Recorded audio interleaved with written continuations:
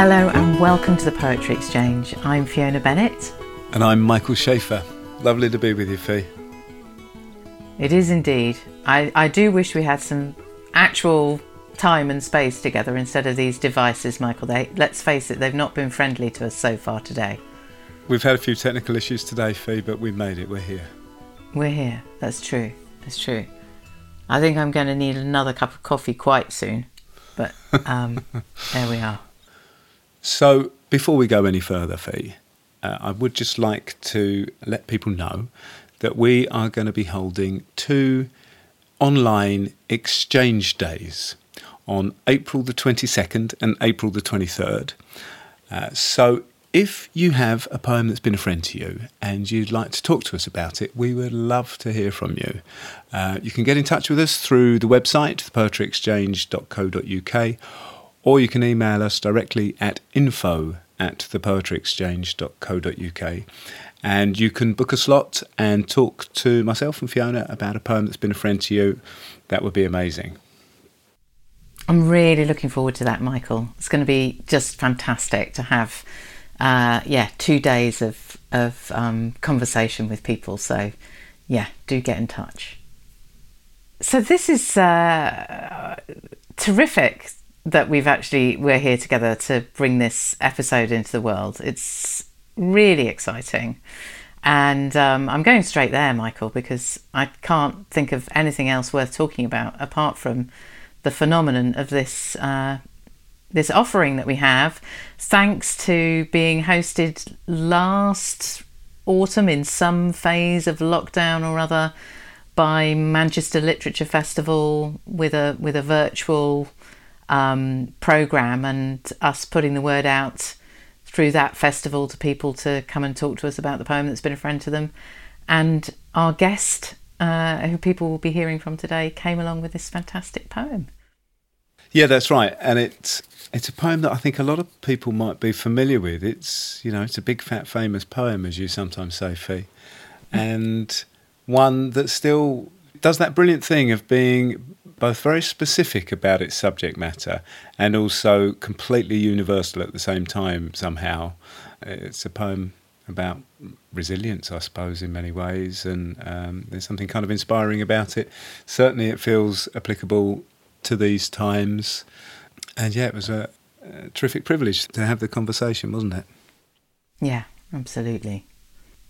And I think you're right, Mike. I think, at the moment, it's interesting. There's that sort of being on the cusp of hope and possibility and being able to look for that. But it's also, we're all carrying a lot of grief and difficulty too. So how can we do both those things and hold both those registers? And without preempting too much, I think this is one of the things that's astonishing about this poet's work and this poem was the way that she managed to do both those things, to hold up a lens to pain and truth whilst also finding celebration and joy and hope.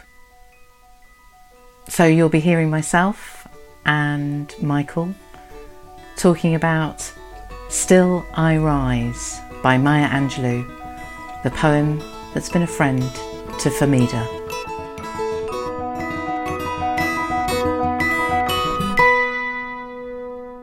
Fehmida, would you mind reading it out loud for us? Indeed. You may write me down in history with your bitter, twisted lies. You may trod me in the very dirt, but still, like dust I'll rise. Does my sassiness upset you? Why are you beset with gloom? 'Cause I walk like I've got oil wells pumping in my living room. Just like moons and like suns with the certainty of tides, just like hopes springing high, still I'll rise. Did you want to see me broken, bowed head and lowered eyes, shoulders falling down like teardrops, weakened by my soulful cries? Does my haughtiness offend you? Don't you take it awful hard, 'cause I laugh like I've got gold mines digging in my own backyard. You may shoot me with your words, you may cut me with your eyes, You may kill me with your hatefulness, but still, like air, I'll rise. Does my sexiness upset you? Does it come as a surprise that I dance like I've got diamonds at the meeting of my thighs? Out of the huts of history's shame I rise. Up from a past that's rooted in pain I rise. I'm a black ocean leaping and wide, welling and swelling I bear in the tide. Leaving behind nights of terror and fear I rise. Into a daybreak that's wondrously clear I rise. Bringing the gifts that my ancestors gave, I am the dream and the hope of the slave. I rise, I rise, I rise. Thank you. Beautifully read. Wonderful reading. It's really interesting to hear it, actually. I mean, it's powerful to read it, but hearing it, there's a whole other dimension that comes through, isn't there? I think there's so much passion written in this particular piece. There's so much emotion. There is so much behind it. It's incredible. It really is. How did it first come to you? When did you first meet it?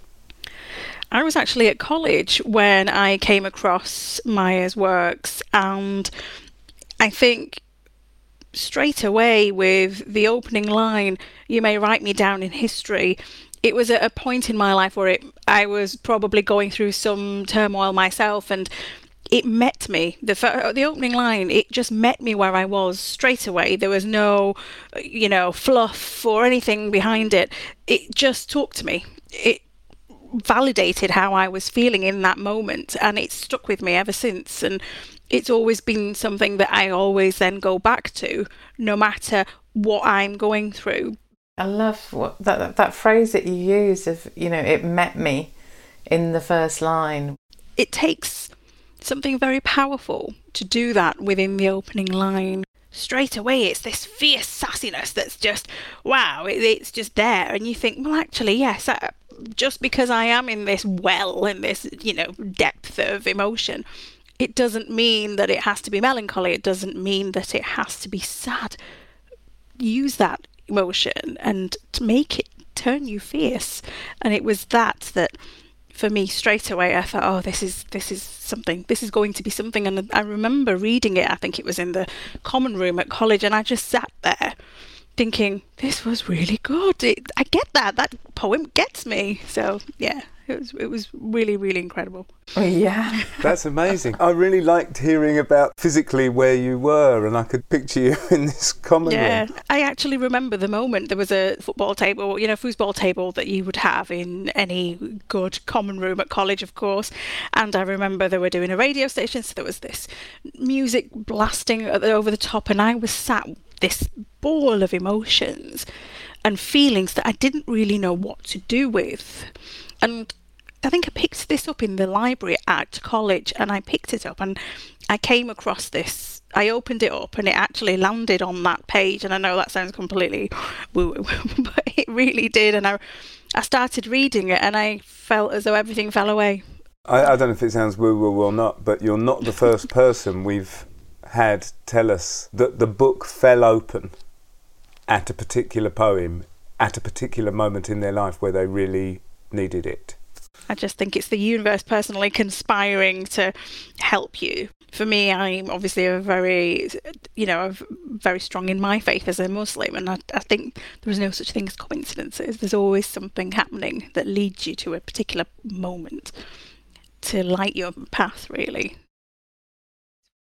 I was very struck, Fehmida, when you said that you could see it being this thing of kind of turning difficulty into something, or kind of finding a fuel from that experience that is so bleak and so harsh and so difficult. That wisdom seems very mature to me. Yes. But to you, so I'm interested in how much you got right then of that. Did it give you that whole kind of lesson, if you like, in that moment? I would say it led me to begin my journey. So the words, when she talks about I rise, immediately she talks about overcoming, immediately she talks about validation. And within it, I mean, it's so simple. Still I rise. There is nothing profound about those individual words. We use them all the time. The sun rises, the sun sets. But that's what it led me to think about. Still I rise. What is she rising from? What are you going to have to rise from now in this moment? And it's that then started my journey. It wasn't a case of straight away I thought, right, this is it, I have to grow. But I then started talking about her words. And I remember thinking about sunsets and sunrises, and I've been obsessed with sunsets and sunrises ever since. And it made me understand the balance of life. So no matter how difficult things are, you will overcome and you will rise. So it was a journey. However, it was those specific two words, I rise and I'll rise, that started me on that journey, most definitely. It's fantastic, the repetition, isn't it? And the emphasis on it. Yeah. Yes, exactly. But that sort of grows through the poem, yes, doesn't it? It does. And then it ends with such strength with the three I rises, and it just reiterates that you shall rise, this too shall pass almost. It will happen, just give it time and faith. I think you said it lit a pathway for you. It did. It's that idea of it being the beginning of something. Yes, I have always been a very confident, independent woman. My parents, as Muslim parents, they know the struggle, of being British Muslim of South Asian heritage. You are automatically, it's almost a political person that you are because of who you are. So because of that, they always encouraged me to be brave, be bold. And the way the poem then moves on and talks about her sassiness and how she walks and how she behaves with this confidence, like she's got oil wells digging in her living room. That is what I was brought up to be like. I was always encouraged to express my opinion. It was reiterated, it was so important that as a Muslim female, I need to have my voice, I need to have my opinion heard. And my father was, and he is still, constantly advocating for me to have that voice. So when she talks about her sassiness, her confidence, it was as though she was talking to me. How amazing that your mum and dad were so wonderful, and I'm guessing from what you're saying about the moment in the common room that despite having had all of that in your upbringing and all that support, which not everybody gets, you were still then in this moment in college suddenly hitting something very undermining. Yeah, it absolutely. Sounds like. And that's exactly what it was. It was undermining. It was something that was a bit of a shock to the system, I think, because growing up as a person of colour, we are brought up empowered, really strong, supportive families, and yet it's our external experiences that actually make us activists, that make us want to then speak up. If we didn't have those experiences, if those experiences of oppression didn't exist, we wouldn't need to do that. We are brought up as being one with everybody else. We are humanity. It's that basic. So to go through what I was going through and have to navigate my way around it with all of this support network behind me, it just shows that life can affect you no matter who you are, no matter what support you have. This poem helped me regardless of all the other support, because it helped me channel my energy into trying to find that path, trying to forge that light for going forward so that I can then rise too. The sort of that confidence that she's trying to kind of share. It's like she's kind of saying, this is who you are. Yes. I rise. There's no equivocation around it.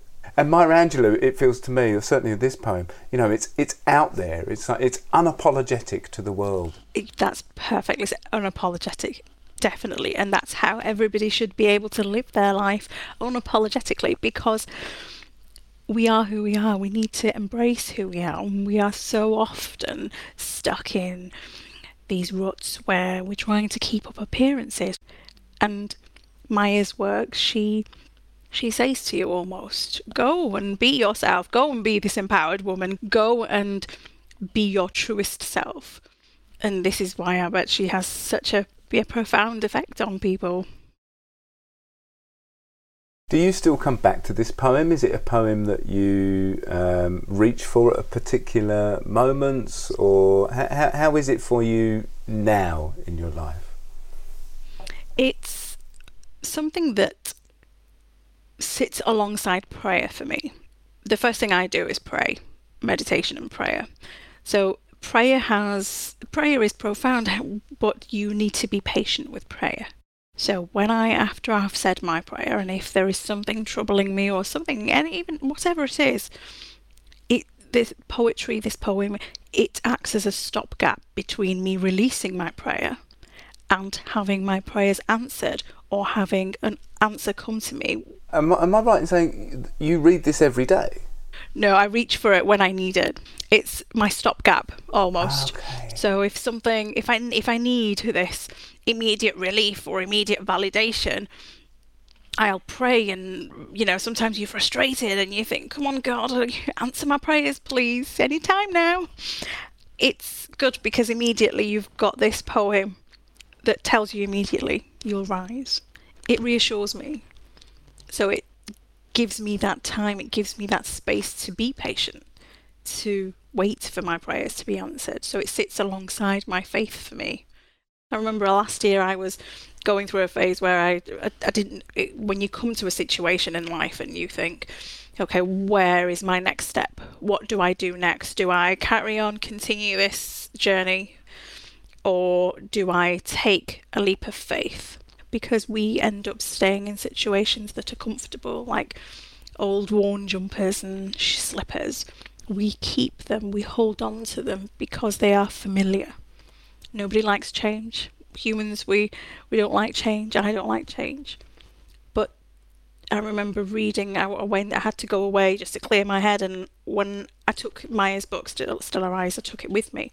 And I remember reading it, and it made me feel comfortable. I knew what I needed to do, but reading it again, just saying the words, I actually said them out loud, and it gave me power. It gave me the fire in my belly to then go and make the decision, no matter what that entailed, because ultimately I knew that would be the right thing for me.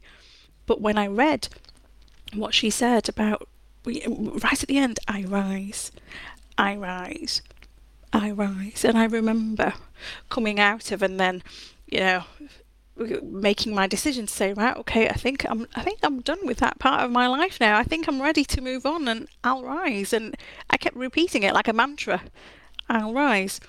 And it was beautiful because it was a poem that she wrote in the 70s, and yet it was here in the year 2019. It was in December, and it was still helping me make the decision that I needed to make. It was still resonating, and there are not many pieces that would do that would actually practically help you.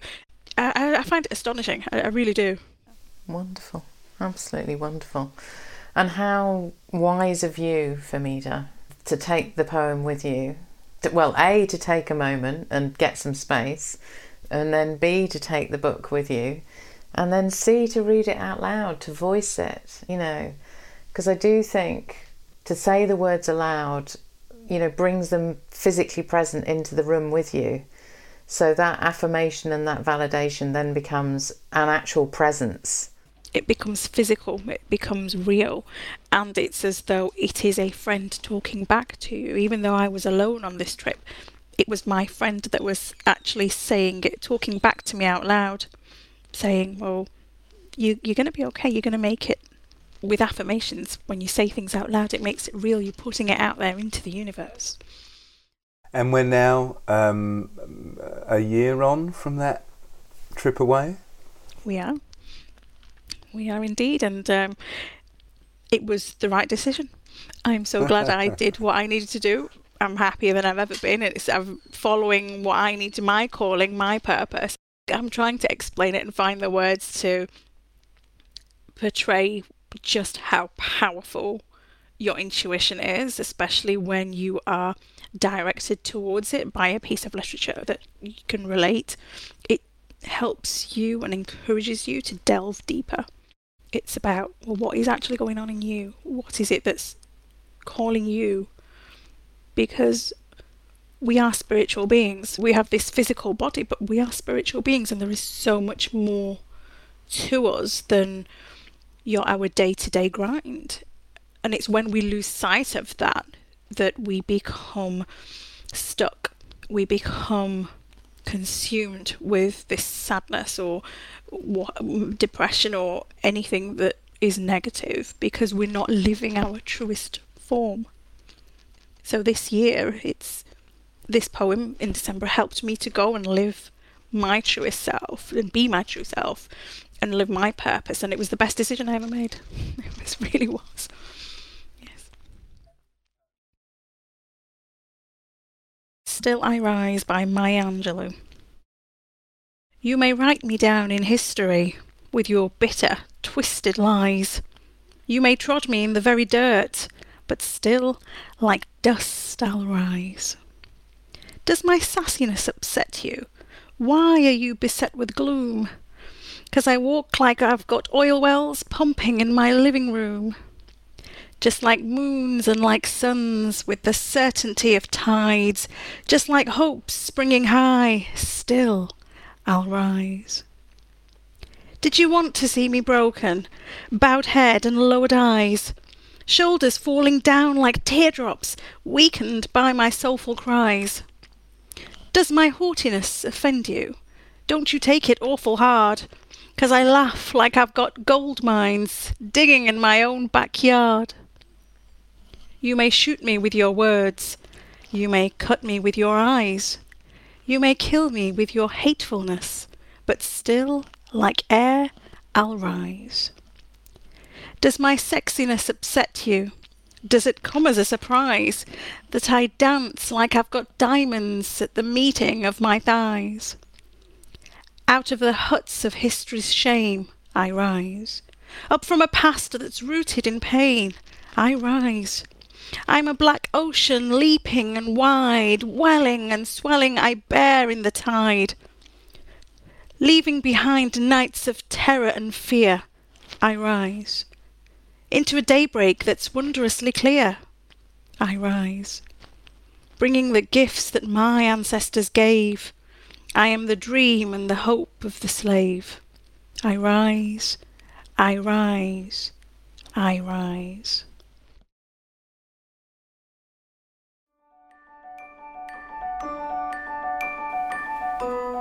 Our thanks to Fehmida for the reading at the end there and for allowing us to use the conversation. Yeah, it was just such a privilege to spend time with that iconic poem, Michael, and in the company of Fehmida, who was so clear and so connected to it with such a profound and strong sense of what that connection was for her. It was just a really, really rich and uplifting experience, actually. I remember that day, and I think Fehmida was one of our early ones that day, and it was a bit like Still I Rise, and there was a sense of being very, very, very much arising into the day through the story and through the phenomenal work of Maya Angelou. And we'll put some links on the description page. I'm sure lots of our listeners will have experienced Maya Angelou's work in all its many forms. But if you haven't seen any of the readings of her reading that poem, I think it is worth following on with that as a beautiful echo to make. And I was really struck also thinking about this episode this month, this year, Michael, that I think Maya Angelou was, I'm not sure for how long poets have delivered a poem at the presidential inauguration, but of course Maya Angelou did do that. And thinking about Amanda Gorman in January, just a sort of sense of, I don't know, sometimes people say art doesn't change anything, but my God, the legacy is enormous, right? Beautifully said, Fee. Anything else coming across your poetry radar? There's a lot in the poetry radar at the moment, Michael, but especially thinking coming up soon on Sunday, in fact, is World Poetry Day, which is, there's so many days for this and days for that on the calendar. Sometimes you're not quite sure, but actually I've discovered that World Poetry Day was set up in 1990 something by UNESCO as a celebration of the diversity of languages in the world, and doing that through poetry, which is a slightly more specific sense of World Poetry Day than I had understood before. So I think that is really exciting. There's so much great work going on in the UK at the moment with lifting up poets of many languages, and it's going to be exciting to sort of attend some events and see what's coming. It puts me in mind of the times that we have been able to experience poems in languages other than English, and the great joy and richness of that. Yeah, we've got a few, haven't we? Well, we've got The Moth, the Holob poem.